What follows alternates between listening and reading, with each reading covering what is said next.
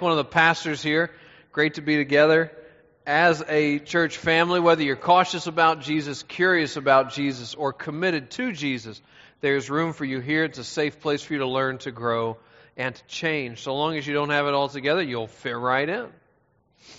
Do you remember the first popular song that you heard? Not like the Itsy Bitsy Spider. That's the favorite song at our house right now, but tied with Elmo's song. But what do you remember the first popular song that you heard? What was it? Kung Fu Fighting. Very good. Kung Fu Fighting. Anyone else? I hear something. Murmuring. Do you have it? Baby, baby. Very good. Last service someone said, getting jiggy with it. Fine old song. Mine, prepare to be impressed, was Ice Ice Baby.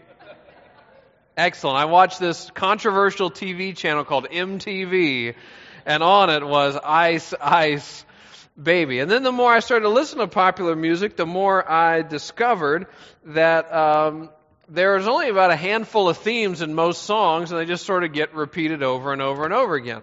And in fact, it seems like the most prevalent theme, though not in Ice Ice Baby, is the theme of love, the search for love, the elusiveness of love, the desire to love and to be loved in return, the fulfilling nature of love. As human beings, we have this interesting ability to love and to be loved, and yet we always seem to be longing for love.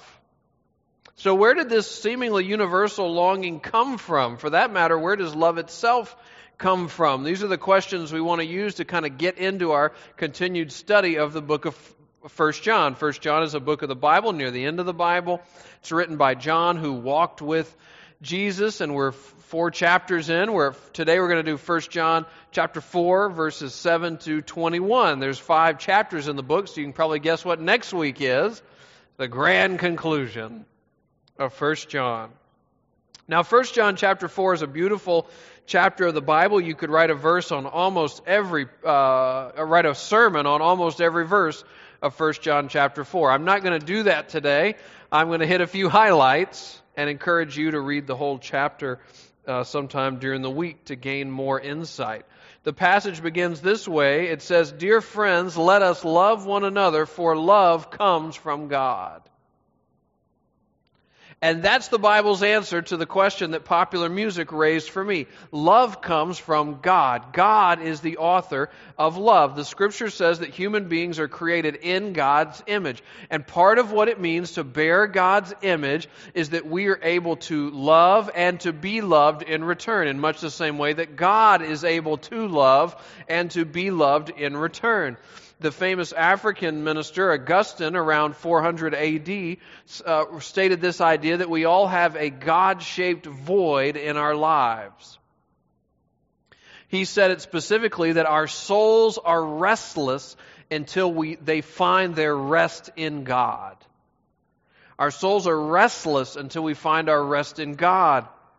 And that we will be all out of sorts, and we will try to fill that God-shaped void with all sorts of things that don't really fit until we reconnect to our Maker, reconnect to God, who is the source of all love. And in doing so, we will realize that we are loved unconditionally by the God of the universe.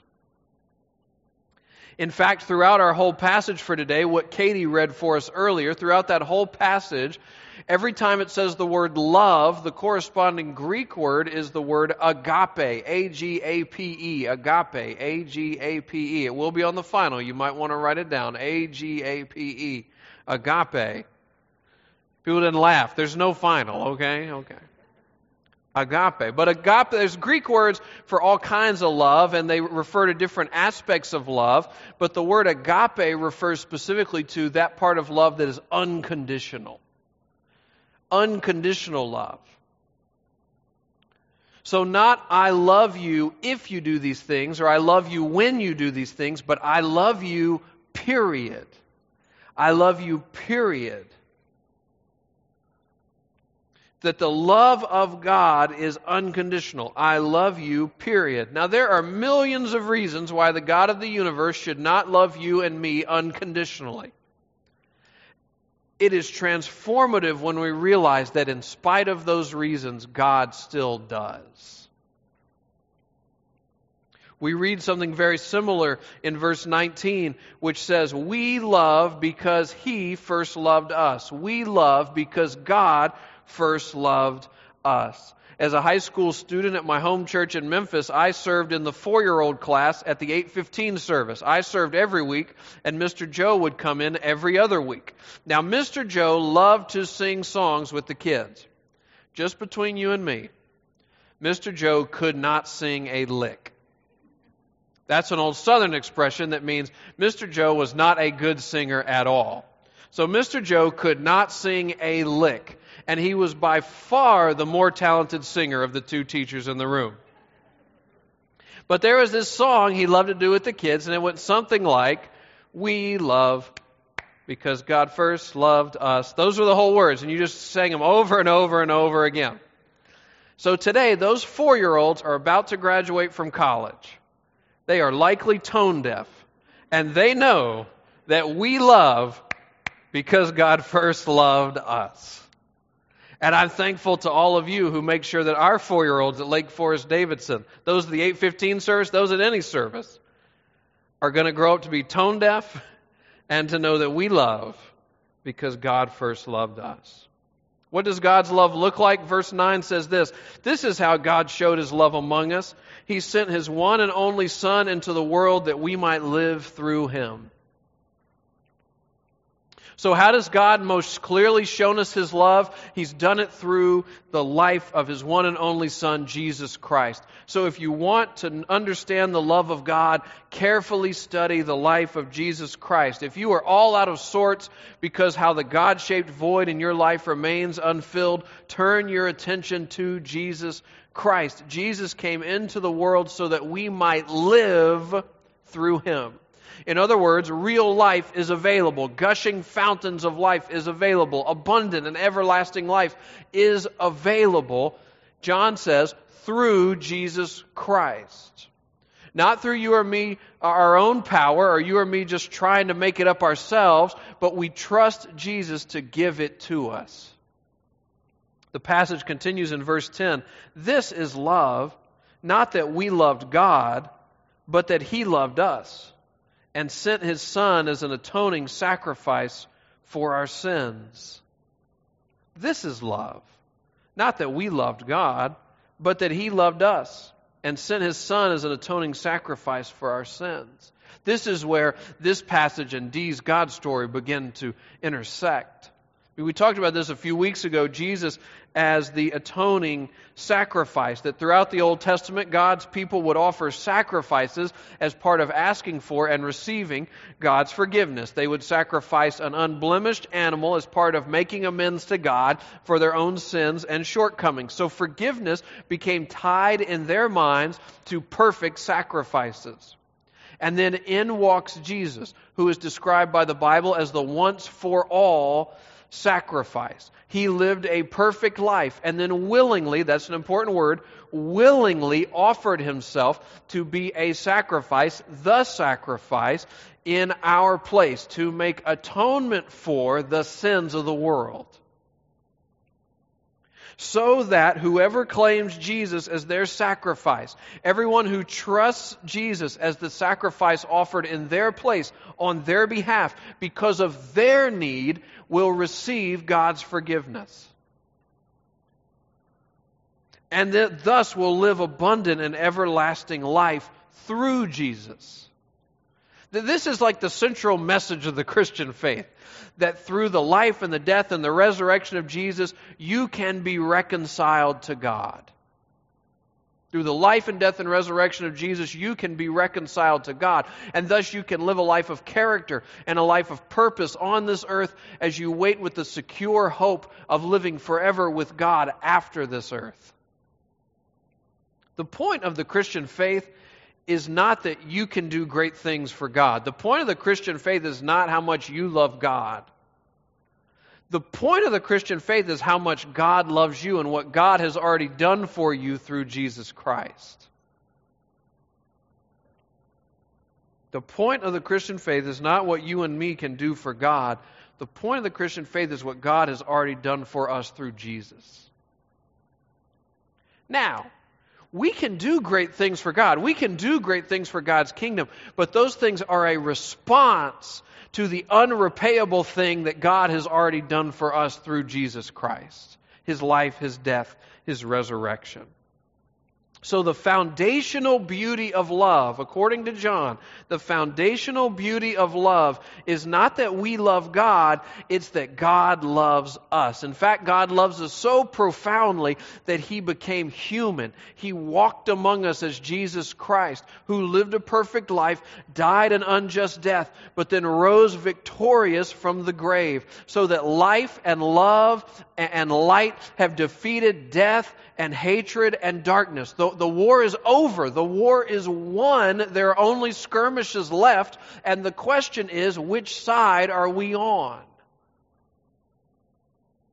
God invites you and me to be on His side. And if not just to be on His side, in fact, to be His children. Not because you've earned it or deserved it, but because Jesus has earned it and deserves it.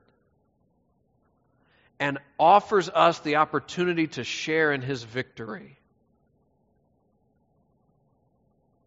So that when we do follow Jesus, when we do put our trust in Jesus, when we identify Jesus not just as that person's sacrifice, but as my sacrifice offered on my behalf, we are welcomed into God's family. And as a part of God's family, the passage points out at least two things that start to change about us. Two things that where we start to see some movement in our lives. And so I'm going to highlight those two. This is number one. It's found in verse 18. It says, "There is no fear in love, but perfect love drives out fear, because fear has to do with punishment. The one who fears is not made perfect in love." So through siding with the victorious Jesus, we are reconciled to God. We are welcomed into God's family. God fills that God-shaped void in our lives. And so our hearts, our minds, our souls begin to marinate in God's unconditional love. Now, it will take a while for your heart, your mind, your soul to take on the flavor of what you're marinating in, but the cure has begun. The transformation has begun. This does begin to change us. And one of the ways it starts to change us is that God's perfect love starts to crowd out some of our fears. That's number one. God's perfect love starts to crowd out some of our fears. Now, we carry all sorts of fears, don't we? Like, I don't even have time to start listing them. That would take another sermon and a half. We carry around all kinds of fears. The point being that as we marinate in the perfect love of God, John is challenging us reminding us to challenge our fears. And to challenge our fears by saying, I am unconditionally loved by God. I am unconditionally loved by God. And so, yes, I may lose this job. This is me speaking hypothetically now. I may lose this job, but I am unconditionally loved by God. That relationship may get worse before it gets better, but I am unconditionally loved by God. The perfect love of God begins to crowd out some of our fears. And then number two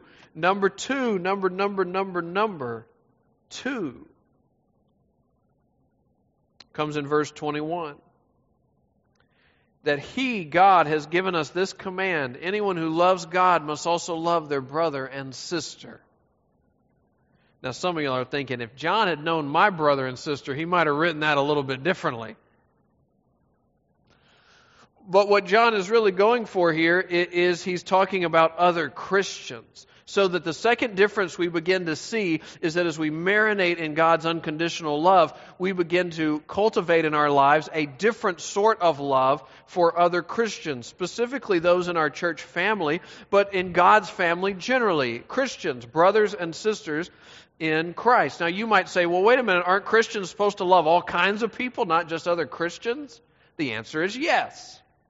But this is John's point. Imagine, for instance, an athlete who comes to his or her coach one day and says, "Coach, I am no longer going to lift weights in the weight room." I'm using this illustration because, as you can tell, I know a lot about lifting weights. "Coach, I am no longer going to lift weights in the weight room because we don't play our games in the weight room. We play our games out on the field. We play our games out on the court. So I will no longer lift weights in the weight room." How would the coach respond to this?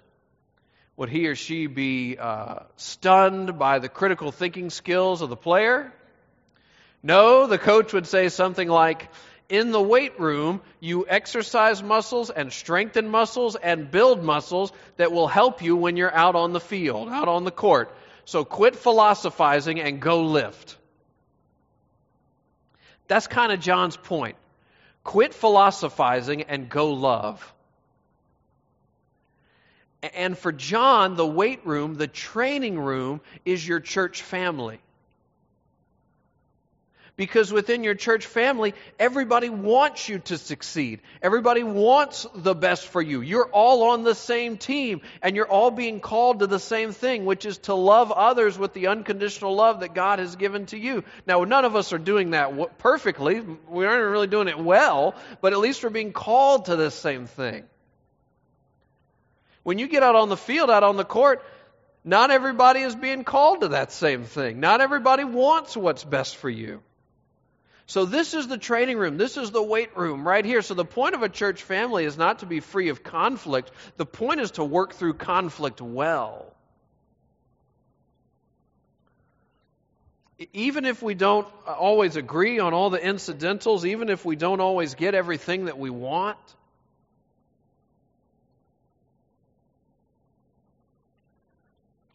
as we marinate in the unconditional love of God, it begins to crowd out our fears. But it also causes us to look around these circles, the people sitting next to us, and see something different. This is where I begin to strengthen and build and hone the muscles that I get to use when I love people who are surrounding me day in and day out.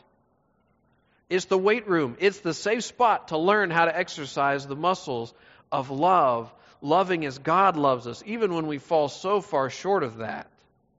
But as an athlete trains, we too are being called to train in how we love one another. So I love that. It's sort of a reminder that a church is not like, we're not like a business that just gives you like religious goods and services instead of like trinkets or whatever. We're a different kind of thing altogether. We're a place where we learn how to live the life that God has called us to live. Not for our own benefit, so that it might benefit the world around us. So as I wrap this thing up, here's my question. It starts with a statement, then it moves to a question. John keeps reiterating his simple message, which is believe in Jesus and love one another. Believe in Jesus could also be have faith in Jesus. It means the same thing. Believe in Jesus, love one another. Which of those two do you need to take to heart? I mean, like every chapter, the takeaways are almost the same. He says, believe in love, believe in love, believe in love, believe in love. At some point you say, okay, I got it, John, I got it. Believe in love, believe in love. Are you a person who believes in Jesus, but you need to be reminded to love one another as one of the clearest outgrowths of your faith? Or are you someone who wants to be loved and wants to love well, and you need to remember that the foundation of being able to do that is faith in Jesus? That Jesus fills that God-shaped void in our lives, and so we don't keep looking to our friends or our family or our spouse or our job or our hobbies to be God for us. We let God be God for us. so that everything else we can love in the right proportions. Believe in Jesus. Love one another. There's this beautiful old story that an early Christian minister named Jerome wrote about John. He had heard it through the grapevine, through other early Christians, that when John was at a particular frail moment in his life, he was not able to walk to church. And so people from his church family would go and pick him up and carry him there. And as he would come and sort of embrace the people in his church family, and you have to imagine, this is a pretty big deal if John's part of your church, because John walked with Jesus. And now he's in the end of his life, he's very frail. He would come and embrace people and whisper in their ear, "Love one another." It was this simple but profound message that God had put deep into John's soul. And John wants it to go deep into our soul. Dear friends, it's simple but it's profound. Believe in Jesus and love one another. Let's pray together. Let me give you a chance to pray, to talk to God, or to listen to God. With whatever God's been stirring in your heart or in your mind through the music, through the good words that Dee shared, through the words of Scripture, just spend time in silent prayer.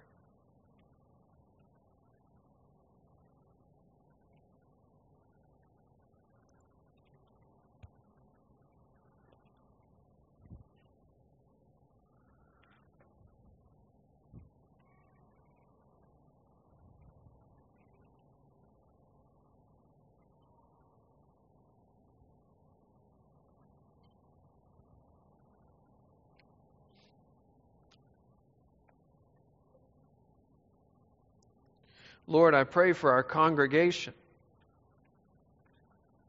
I pray that as we receive you and your perfect love into our lives, that it will begin to crowd out some of these fears that we carry so tightly.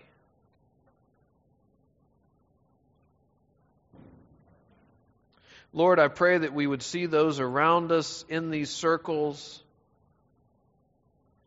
as friends. Lord, if there's conflict between us, that we would, by the power of your Spirit, confront it and work through it well, so that we might be better able to love others.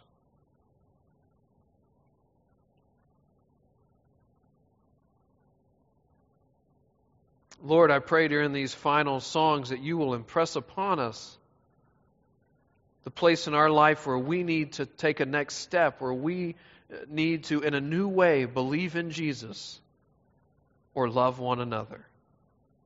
We make our prayer in Jesus' name. Amen. Amen. Let's stand. Let's worship God with our voices, our offering, and our prayer requests.